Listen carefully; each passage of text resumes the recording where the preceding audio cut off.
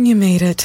Checked out of office to check into the sweet views of this place where the kids aren't asking for the Wi-Fi. Mom, can we go to the pool? And when you're with Amex, it's not if it's going to happen, but when. American Express. Don't live life without it. Hello? You're still playing that game? Oh man, it looks like you're in a game daze. Yeah, I'm getting you Block's blue light glasses from Zenni. Okay, I'm pausing it. What are Blocks? Well, Block's glasses help protect your eyes against blue light from digital devices. Sounds like Blocks will let me play longer. Add Blocks to any Zenni frame for stylish all-day protection from harmful blue light. Get a complete pair of prescription Blocks glasses starting at just $24. And get back to gaming. Zenni.com. Eyewear for everyone.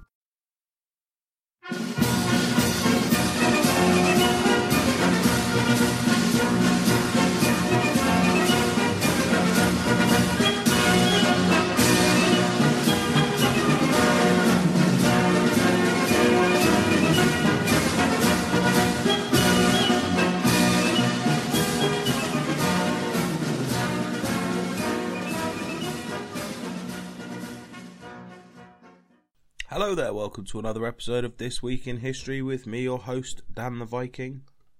First things first, a little bit of housekeeping for you guys. So thank you for everybody who has had a guess on this week's page. It has been a bit weird because I changed my mind halfway through putting episodes up. So I was planning on doing a Halloween episode. The Halloween episode was supposed to go out this week, and then I realised that I'm actually a week ahead, and Halloween isn't till next week, so I thought, right, I'm going to have to fit one in just before, so it seems a little bit silly doing a Halloween episode the week before Halloween, when I can put one out on Halloween. So, I was racking my brains what to do, and there's been an episode that I have wanted to cover since I started doing podcasting, and a lot of you may have guessed. I think the English listeners will definitely have guessed just by looking at the picture, and that is the year 1066. So now this is something for anyone who's not English. You may not have a clue about the year 1066, and yeah, hopefully this will be an enlightening experience for you. But this is a year that one of the first years I ever taught at school. So when I was teaching history, GCSE level history, this is something that GCSE students cover in England. And this was something that I know quite a bit about. And I thought, I want to do it. I've wanted to do it since I started, but I thought I'd wait until a more opportune time around October, which is when the most famous battle of 1066 happened, which is the Battle of Hastings. Many of you may have heard of that and may not have known that that was the year. So that is the reason why there was a little bit of confusion in the pictures. That's why we went with a Halloween one first, and then I went with this one. So this episode is coming to you first on Wednesday. For those of you who haven't joined the Patreon, you will finally get to listen to the Trafalgar episode, so that will be going up this week as well.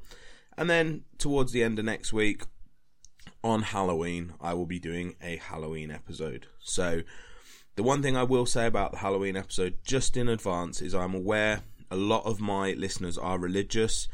You may not want to listen to this episode because there are a lot of things in Halloween that are considered non-religious or potentially could throw up a few questions to people who are religious. So hopefully that won't put anyone off, but it's just so you guys are aware pre that episode coming out that there are a lot of pagan traditions from Halloween that have been transmitted into modern day Halloween, which is what we celebrate now. So anyway, I'm digressing a little bit, so we'll get back onto the subject in hand.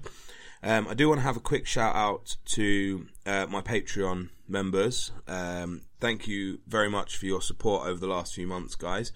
Really appreciate it, and like I said, we are going to be doing special requests on Patreon, and I have had a family in America who have contacted me, a lady and her husband, and we will be doing, hopefully, if we can get it right, we will be doing an episode coming coming towards Christmas, where we're going to swap goodie boxes between the two families, and I'm going to try some American sweets and bits and pieces, and she's and her husband are going to try some English stuff that you can't get out there. So that will be a completely different episode. That should be quite fun. I'm quite looking forward to that one. So that will be coming up in the future, and that's one to look out for. So without further ado, we're going to get on with our 1066 episode. And like I said for you guys, 1066 was a big time in English history. It was something that basically changed the way England was depicted. England prior to 1066 had been ruled by the Vikings for roughly 200 years. And a lot of Viking influence was in England at that time.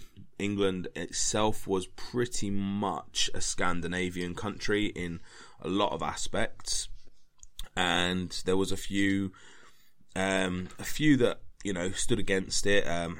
King Alfred of Wessex around the 800s, he was quite famous for standing up against the Vikings, and 1066 was the year where English traditions up to that point, or Anglo-Saxon traditions, changed, and they changed quite drastically in the space of a year. In the space of a year, England went through 3 different kings, and they had many claimants to the throne of England. Now, the interesting thing in 1066 was it starts with the 5th of January, which is when King Edward the Confessor, a very famous king in England, died. Now, when he died, he left no heirs to the throne. And as soon as that happened, the crown of England is now up for question. Who is going to take the crown? Which person? There are more than one. Now, which person is the right person to take the crown of England? And the easiest way to do it is to look at the people who potentially could have taken the crown. Now, the most likely person is a young man named Edgar. He was called Edgar the Atheling, which means he was basically blood. He was next to be on the throne. Unfortunately, he was 15 years old. And like I said, a lot of English at this time had been fighting the Vikings for nearly 200 years. And there was challengers from other parts of the world, which meant having a 15-year-old king would probably not have been the best move. He was, I believe, a nephew of the king, so therefore he had, slight better bloodline to the king than anybody else. The other challenger is Harold Godwinson, a very famous English noble. He was the Earl of Wessex, Wessex being the biggest county in England, or the biggest land in England. He was the richest man in the kingdom. And his sister was also the wife of Edward the Confessor.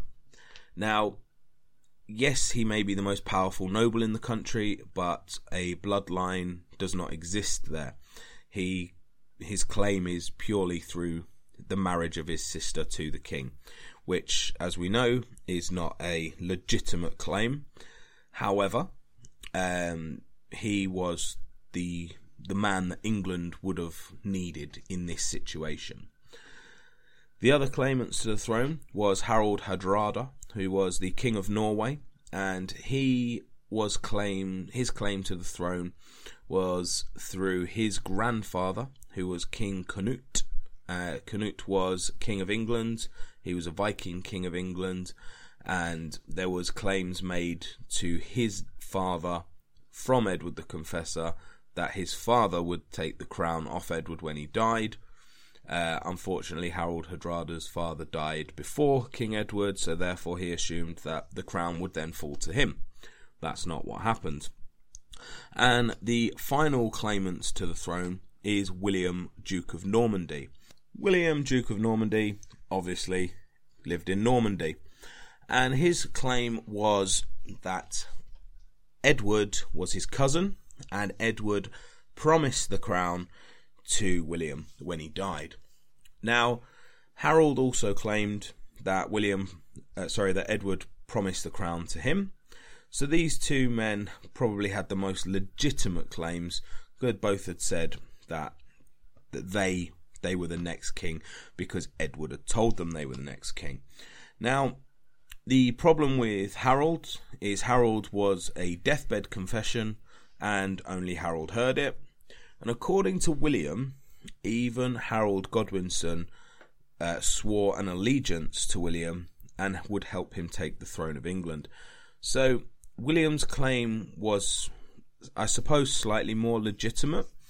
However, in this time in history, just because you were the son of the king, you were not guaranteed to be the next king. So that is where there's a job called the Witan. Now, the Witan is basically like a council of the king, and they choose the next king. I would say 99% of the time they will choose the blood heir to the throne, because otherwise it does cause more problems.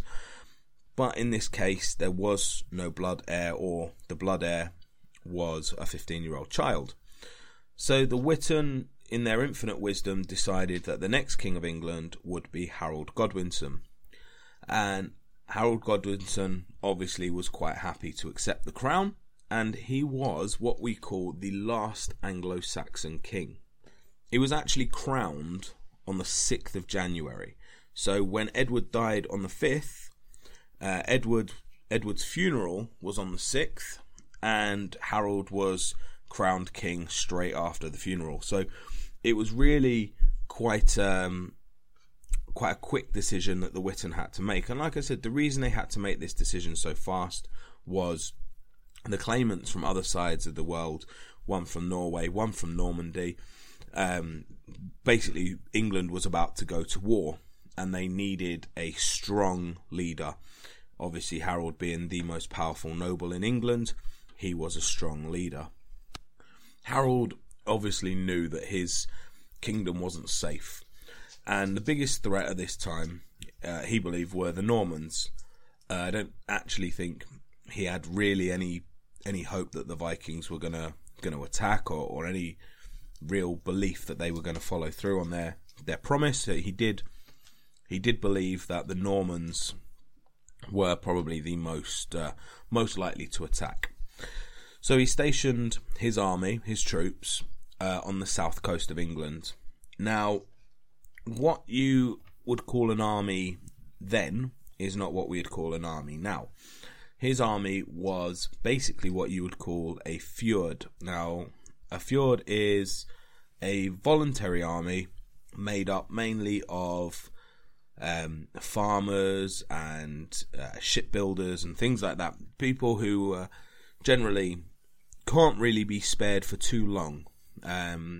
Obviously, if you spare a farmer for too long, then people will starve. So they were men that could be spared for a little bit of time, but realistically, they weren't full-time army. Now, he did have a lot of better troops, troops who were permanent army. These are what we would call housecarls. They are essentially the knights of their day. They were the big fighters, the ones who were paid to fight, the professionals, basically. So he stationed his army on the south coast, and he was waiting for this Norman invasion. Now, he waited, and come the 8th of September, he realised that the Normans weren't coming, and that he would have to send his army back home. Now, like I said, the reason for that, like I said, a lot of them work on the land, a lot of them fishermen and things like that, if he didn't send them home, then they wouldn't have a country, because they wouldn't have food and things like that. So he did what he had to do, and he had to send his men home. Now, Harold faced many problems as king, and one of the problems that he had was, believe it or not, in his own family. He had a brother called Tostig. He was the Earl of Northumbria, which is North England, northeastern England, basically very, very close to where the Vikings landed and where the Vikings came in from England. A place that was known to have what's called Danelaw, which is Danish law. Not basically, they were, a lot of them up there were Vikings, and this is where, believe it or not, is where I live. Hence the Viking side. So Northumbria was quite an important stronghold for the North, and if they had a good leader up there, they could basically keep the Vikings under wraps, let them live and get on with things, but not cause too many trouble. Tostig was not a good earl. He was quite brutal, very high taxes. He wasn't very well liked, and he was a bit of a dick. So Harold had to get rid of him. This all happened prior to September, and Harold got rid of him and replaced him with Earl Morcar, just another earl who took over. Now, in this, Tostig left and went to Scotland. When he did this, he basically realised that he hated his brother, and he encouraged Harald Hardrada, the King of Norway, to come over to England and to make his claim for the throne. When he did this, obviously Tostig has now basically signed his own death warrant if he ever steps foot in England. Unfortunately, he didn't care, and he believed that because he had the backing of Harald Hardrada, who was a very formidable Viking warrior, very good leader, very good in battle, very famous, feared Viking, he would be pretty safe. And when the Vikings came over, they came over late September, or sort of middle to late September in 1066, and Harold got word that his throne was being challenged. He was being challenged in the north, not in the south. So Harold faced a very big problem here. He had to march his entire army north from the south coast of England up to York to meet the Vikings. The bigger problem is he'd literally just sent them home. So he couldn't go to these men who he's just sent home and say, can you come and fight for me now? I need you, when I've needed you for the last 6-7 months and you've not done anything. I need you now. It wasn't going to happen. So as he was marching north, he had to pick up an army on his way north. The problem you have is, obviously, by the time Harold has got word that the Vikings are here, it's a hell of a march. It's over 200 miles up north, and he's got to raise an army on the way. So Earl Morcar and his brother, Earl Edwin of Mercia, decide that they will meet the Vikings first. They both plan a battle, a strategy, and they think, well, if we can defeat the Vikings before Harold gets here, Harold's gonna, he's gonna repay us in obviously monetary value, and at least the kingdom's safe. Not only that, they did have a personal tie to Harold, because Harold's wife was both Earl Edwin and Morcar's sister. So they planned to meet them. Now, Hardrada had brought over 10,000 Vikings. That's a hell of a force in these days. The average English force probably only had somewhere between 5 and 10,000, but this is an invading force with the same numbers as what the king is probably going to muster up. So, it's quite an impressive force, and it's definitely a force to be worried about. So the Earls met Harald Hardrada at a place called Fulford, which is just outside of York. Now, Fulford is the name. Well, this is where the battle happened, and it's known as the Battle of Fulford, so that makes sense. The Earls managed to muster an army of around 4,500 men. The Vikings at this time had left around 3,000 men with their ships and at a camp, and they had roughly 7,000 with them. Now, the Earls did not know they were outnumbered at this point. When they set up for battle, they were faced only Tostig Godwinson's men. The Viking main army was out of view and hidden out of sight. So when the English arrived, they've seen a very small force, and they've immediately thought they're outnumbering them. They set up their shield wall, which, for those of you that don't know, is basically one man stands out, left arm in front, the shield's on the left arm, and the man next to him also puts their shield, so they overlock. And what they then use is the spears and swords to just thrust through the shield wall. Gives them quite a lot of protection, and it's probably the safest way of fighting for the day. Problem with it is they are very, very tightly packed, and even to the point that if the man at the front was killed, they wouldn't fall. They were that tightly packed, they would still be stood up dead. So it's definitely a strange way of fighting for nowadays, but this was the norm at the time. The battle started around midday, and it was pretty even until the tide went. So this was like quite a marshy, boggy land. When the tide disappeared, it exposed the flank of the English, and Harold moved his troops up the side and around the back of the English and basically sandwiched them between the two armies. There was a complete massacre, and anyone who managed to get away got away. Within a few days after that, I think it was around September the 24th, 25th, York surrendered to the Vikings, and York is very, very significant for the Vikings. It's the northern point of England. It was known as the Northern Capital. A lot of people still think it is the northern capital of England. It's a very significant place. It's on a river called the River Ouse. So where I live is on the Humber. You'll come up the side of the Humber, up the river, turn right up the Ouse, and the Ouse takes you straight to York. So the Vikings settled all along the Humber River, and they settled all the way up the Ouse into York.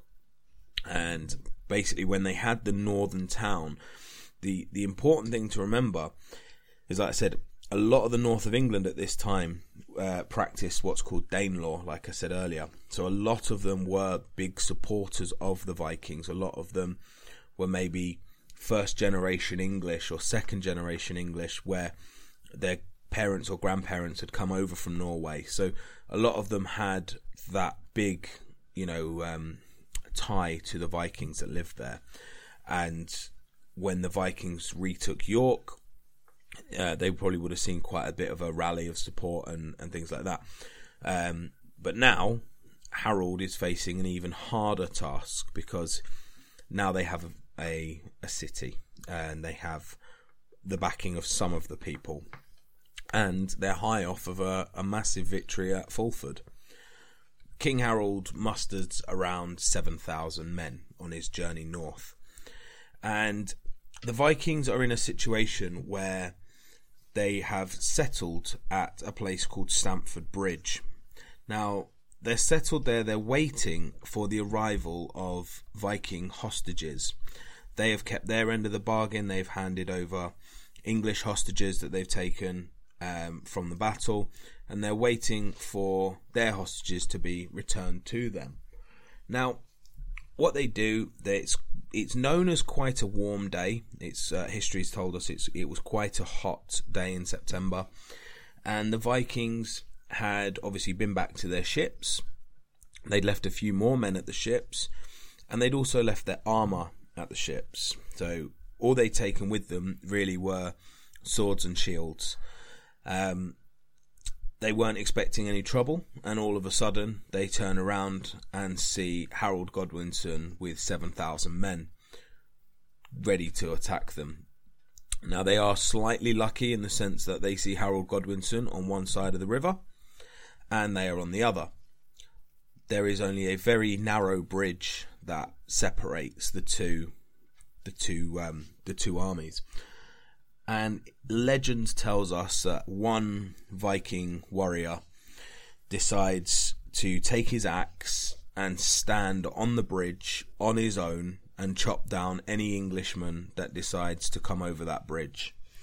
And that's exactly how the story goes. He stood there with his axe And he buys the Vikings time. He knows he's going to die. He knows that there's no way he can stop 7,000 men on his own. But he's Viking, and that's how they fought. They fought to the death. They didn't really care. And he stood there and he chopped down. I've heard conflicting stories. I've heard stories where they say he chopped down maybe 5 or 6 English that tried to cross the bridge. I've heard stories that say it was around 20 to 30, and I've even heard stories that say it was in the hundreds. So, to put an actual number on it, if you go sort of halfway in between, I would say you're probably looking at around 30 or 40 men, depending on which story you believe. So there is obviously no real historical facts behind this story, but it does give you a sense of the way the Vikings fought. They really didn't care. They fought to the death, no ends. With this, one of the English has obviously seen what he's doing. He's gone underneath the bridge with a huge spike and popped it straight between his legs. And for every bloke listening to this has probably gone, ow. And that's exactly what this Viking did. And he hit the floor and died there and then. And the English obviously had their way to get over the bridge. Now, the English army versus the Viking army at this point, the Saxon versus the Danes, they were probably roughly the same size, or at least a similar size. The English had the element of surprise, and the Vikings were unarmed. And that is probably the biggest flaw in this battle for Hardrada. And battle commences. So like I said, obviously, they're now in there's no way of stopping this battle. Hardrada has realised that although the armies are a similar size, half of his army isn't there. They're at the boats 25 miles away, or 20 miles away. So he sends 3 riders on horses to go and fetch the rest of his men, because he knows there's no way, realistically, his 5,000 men that are there are going to stop this 7,000 men. And that's what they do. They ride off and hopefully, in his mind, that they get there in time to at least stop the massacre. Unfortunately, they didn't get there. And the battle started.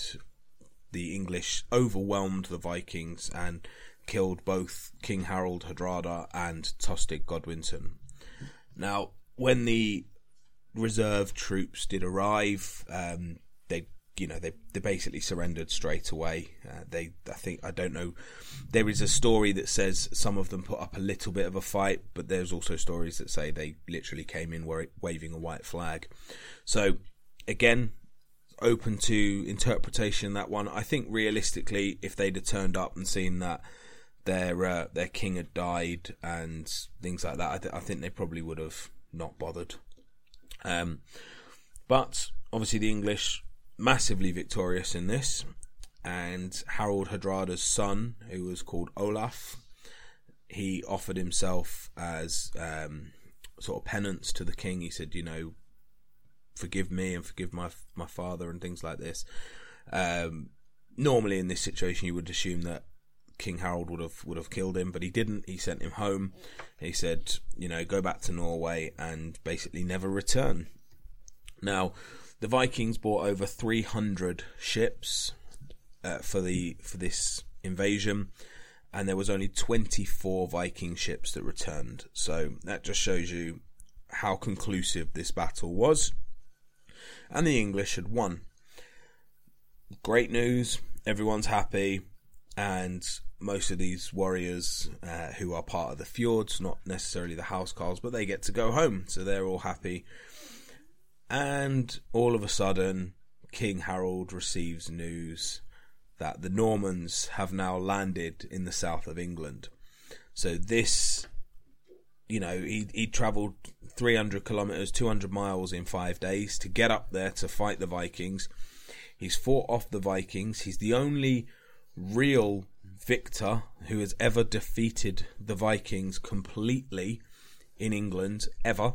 I mean, people have won battles against them, but they didn't get rid of them. This battle got rid of the Vikings. There was no Vikings came back to England after 1066. He he basically won the biggest battle, one of the biggest battles in English history, and then he's got to turn around and walk 200 miles back to the south coast of England to fight the French or the Normans that have just come over with another invading army.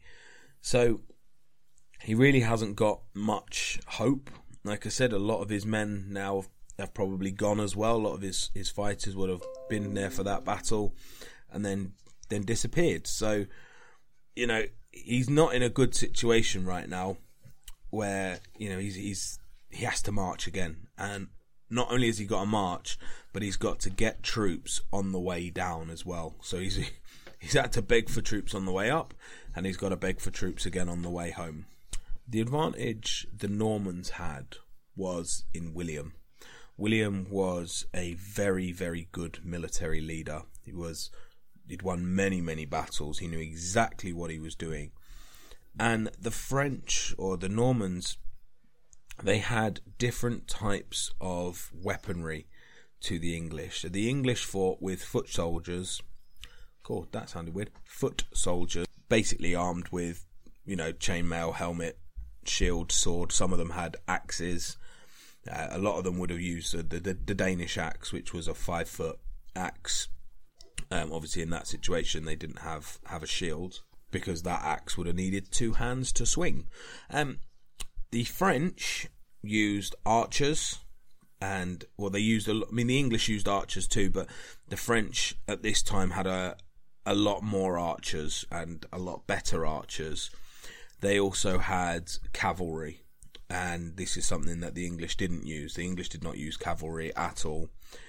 And yeah, the French, I think, you know, this gave them a huge advantage. Not only that, England as a country was teetering on religion. It hadn't settled on anything yet.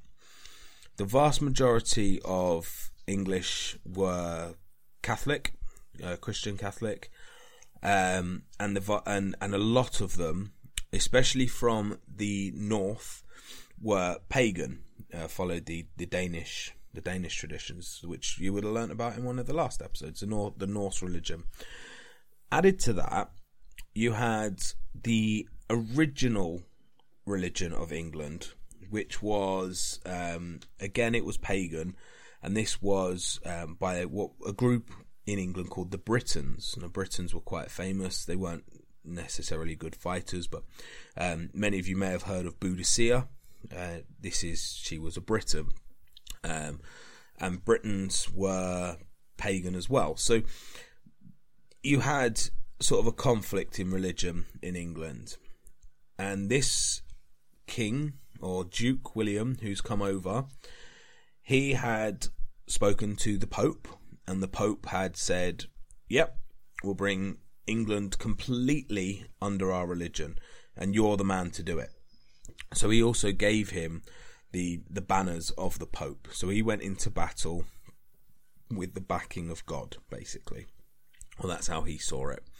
So in this situation, it does look like William, you know, at least has the backing of God, and, you know, has the slight advantage in the sense that his troops are a little bit different. You know, he's got the edge, the military edge that Harold doesn't have. Not only that, Harold's mustering an army for a 200-mile walk and then a battle. And these Normans will not be unprepared like the Danish were. These Normans are ready for battle. They have come there for a battle, and they know what they're going to get. A lot of the noblemen in Normandy had been promised parts of the land in England that he divvied up between his subjects. England was going to change completely if the Normans won. And, you know, this may have helped Harold raise an army, but it didn't help them get less tired on a 200-mile walk. So on October the 14th, 1066, the English finally get to Hastings, where they meet the Norman army. Now, the Battle of Hastings started roughly 9 o'clock in the morning, and the English had a good defensive position on the top of a ridge. again formed up with a nice shield wall, and they had King Harold right in the middle. The Normans lined up in 3 lines, archers at the front, foot soldiers behind, and cavalry behind them. They fired the arrows. The arrows didn't make it up the hill, or the ones that did make it up the hill did nothing. They did no damage whatsoever. So the archers moved back, and first the archers moved back, and then the cavalry had an attempt. The cavalry struggled very hard to get up the hill, which meant that the English now are thinking, hey, this is pretty easy. We're quite all right here. Then the foot soldiers have a go, and they get repelled as well. The English are slowly moving down the hill towards the Normans, and there's a rumour that spread around the French army that William has been killed in the battle. William stands up, I believe he's on horseback, takes his helmet off, and shouts, "I'm not dead, and we're going to win this." Obviously, there's a huge rallying cry. The English have obviously moved further and further down the hill, so they're not in as strong of a position, but they are still in their good. They've still got a good shape, and they still have, the majority of their army there. The French charge the cavalry to one of the flanks. The flanks are obviously the weakest part of the shield wall, and they get bogged down. They start to retreat. And as they start to retreat, the English chase. They've only one side of the English chase. As they chasing the French down the hill, the French turn around, stop, and slaughter the few English that have decided to chase. Now, obviously, as they're running down the hill, they come straight into range of the archers, and they are just pounded. Completely pounded. Now, this goes down to the fact that the English had a tendency to put the fjordmen on the outside of the flanks, and the better knights or housecarls were in the middle, where the bulk of the attack would normally take place. Not only that, the king's in the middle, and the king needs the best protection that there is. So that's how it happened. And as soon as these, let's say, amateur fighters give chase, they're massacred. The Norman chronicles will tell you that it was a feigned attack to draw the English out. It is known in Norman battles that they would do that. But realistically, it was quite a boggy day. The cavalry were struggling to get up the hill. Cavalry, as a general rule, horses aren't stupid. They don't tend to just charge into spears. So, they didn't. It's not something they would have done. So the chances of horses getting up to a shield wall with spears sticking out and going, "Nah, I'm not that stupid, I'm going away," is not impossible. The English obviously have taken this as a huge advantage and given chase. As soon as that happens, there's now a huge gap on the left-hand side. The French come straight round there, and they absolutely massacre the English. Now, it is said that King Harold is killed by an arrow to his eye. So that picture that I put up shows Harold with an arrow in his eye. That is the King of England. That is from the Bayeux Tapestry, or the Bayeux Tapestry, depending on how you pronounce it. That tapestry does depict Harold being killed with an arrow in his eye. Realistically, from my opinion, from my professional opinion, that is probably just a glorified way of doing it.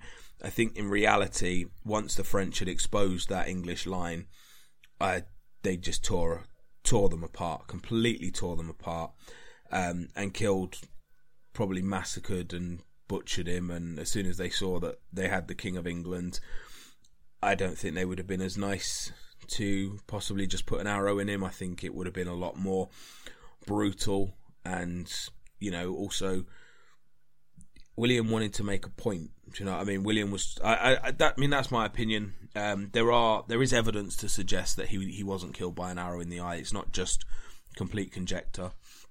But, there is evidence that suggests that the French did actually just massacre him. But I'll leave that to you guys. If you want to follow the Bayeux Tapestry, which is a 70-foot piece of cloth that was made by the Normans after the Battle of Hastings, which pretty much depicts the entire story I've just told you, but from a Norman perspective. And so ends the Battle of Hastings. Now, the Battle of Hastings, like I said, obviously is a huge battle in English history. Absolutely huge. Mainly because we lost. And England then changed. England then became a Catholic country. They became under Duke William. Duke William of Normandy became William I of England.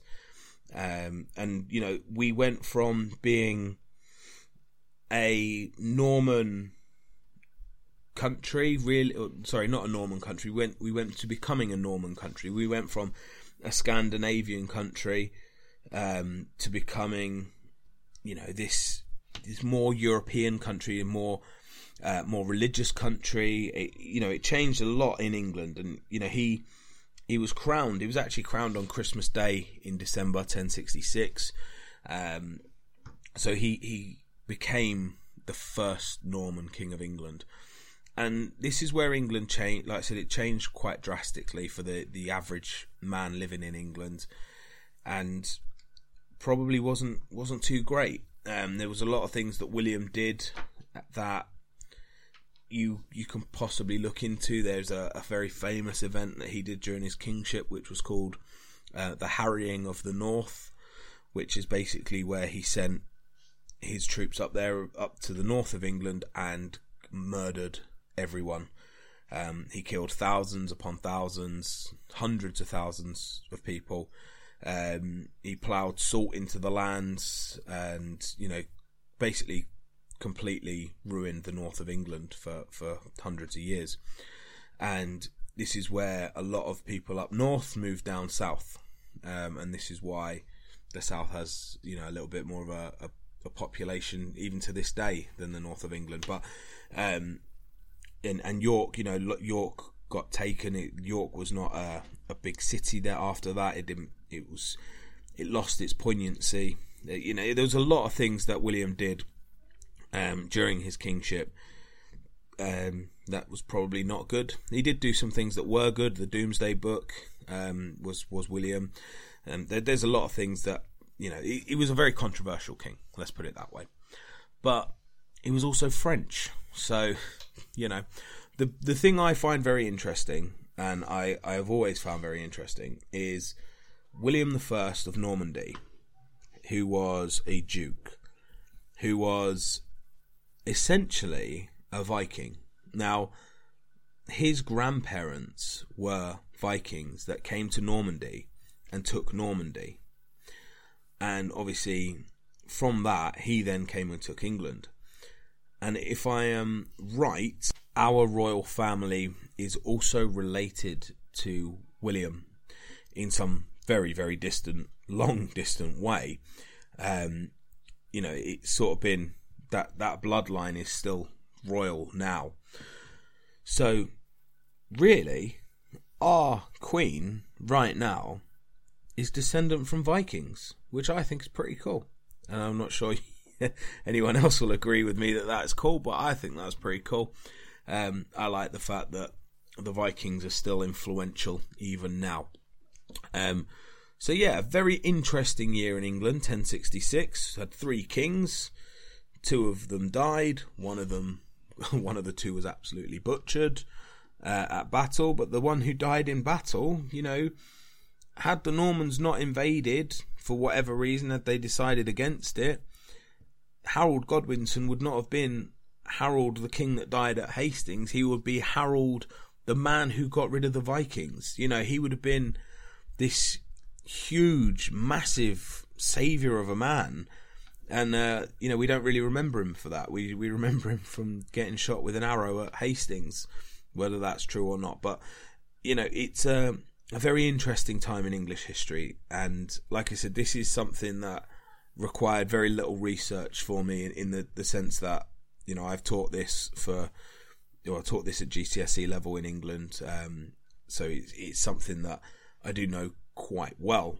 But like I said, I did want to cover it, and I wanted to cover it in October because, like I said, the Battle of Hastings was in October, and it had a bit more poignancy rather than doing it when I started this podcast 7 months ago. So I wanted to do it nearer the time. So it's something I've been really looking forward to do, and I hope you guys have agree with that and have enjoyed this episode.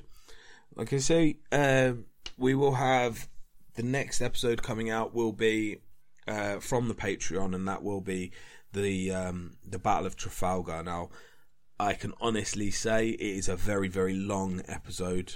It might be one that you want to, if you've got the time, listen to it in a one-er, but if not, it might be one you want to pause halfway through. It is a long episode, but I'm sure my Patreon followers will back me up in saying it is a bloody good one. My dad did a fantastic job, a very, very good job. So I applaud him for that. And yeah, we look forward to having him back on the show another time. I know he started by saying when he first did the Titanic one, he started saying, I don't want to take over. I don't want to do very many with you. And then I got a phone call saying, can we do the Battle of Trafalgar? And after we did the Battle of Trafalgar, I've got a phone call going, can we do Jack the Ripper? And can we do this? And can we do that? So yeah, I think he's caught the bug now of doing podcasting, and I think he wants to be on a few more shows. So yeah, if anybody wants to hear some more shows with my dad, let me know. I enjoy doing them. So yeah, if you guys want to listen to that, then obviously let me know. If you don't want to listen to that, send me a message, because I don't want him reading that. But I'm sure that's not the case for anyone. Yeah, I hope you've all enjoyed this episode, and like I said, we will be back in the middle of next week for the Trafalgar episode, and we will be back the end of the week for the Halloween episode, which again is something I'm really looking forward to recording. So hope you all have enjoyed this episode, and we shall see you next time. Thank you for listening, and remember, we all have history. Amazon's got everything you need for your dorm, from everyday essentials and clothing to school supplies to bedding so comfortable you'll sleep right through your roommate's new hobby. Save on all things college at Amazon. Not running your business on NetSuite is like trying to sink a putt with a cap pulled over your eyes. NetSuite by Oracle is the #1 cloud financial system, giving you visibility and control of your financials, inventory, budgeting, and more, all in one place. 93% of surveyed businesses increased their visibility and control after upgrading to NetSuite. Over 31,000 businesses already use NetSuite. This summer, NetSuite has a special financing program for those ready to upgrade at netsuite.com/go. netsuite.com/go. Make yours great. Bye-bye. Finding the right person for the job isn't easy. Just ask someone who hired a stuntman to do their home renovations. Just finished a new sunroom, Mrs. C. The best part is I used candy glass for all the windows, so you can do this. And this. Doesn't hurt a bit either. But if you've got an insurance question, you can always count on your local Geico agent. They can bundle your policies, which could save you hundreds. And if you don't want to take the long way to the kitchen, the walls are breakaway too. See? For expert help with all your insurance needs, visit geico.com/local today. When you love riding a motorcycle, you want to ride it everywhere, even getting a dental checkup. Mr. Carter, wouldn't you prefer the chair? I'm fine on my bike, Doc. Well, let me know if you feel any discomfort. And when you love saving money, you want to save even more. That's why Geico makes it easy to bundle your motorcycle and car insurance. All done, Mr. Carter. Remember to brush, floss, and lubricate your drive chain regularly. Kickstart your savings with Geico Motorcycle. Bundle and save on the things you love.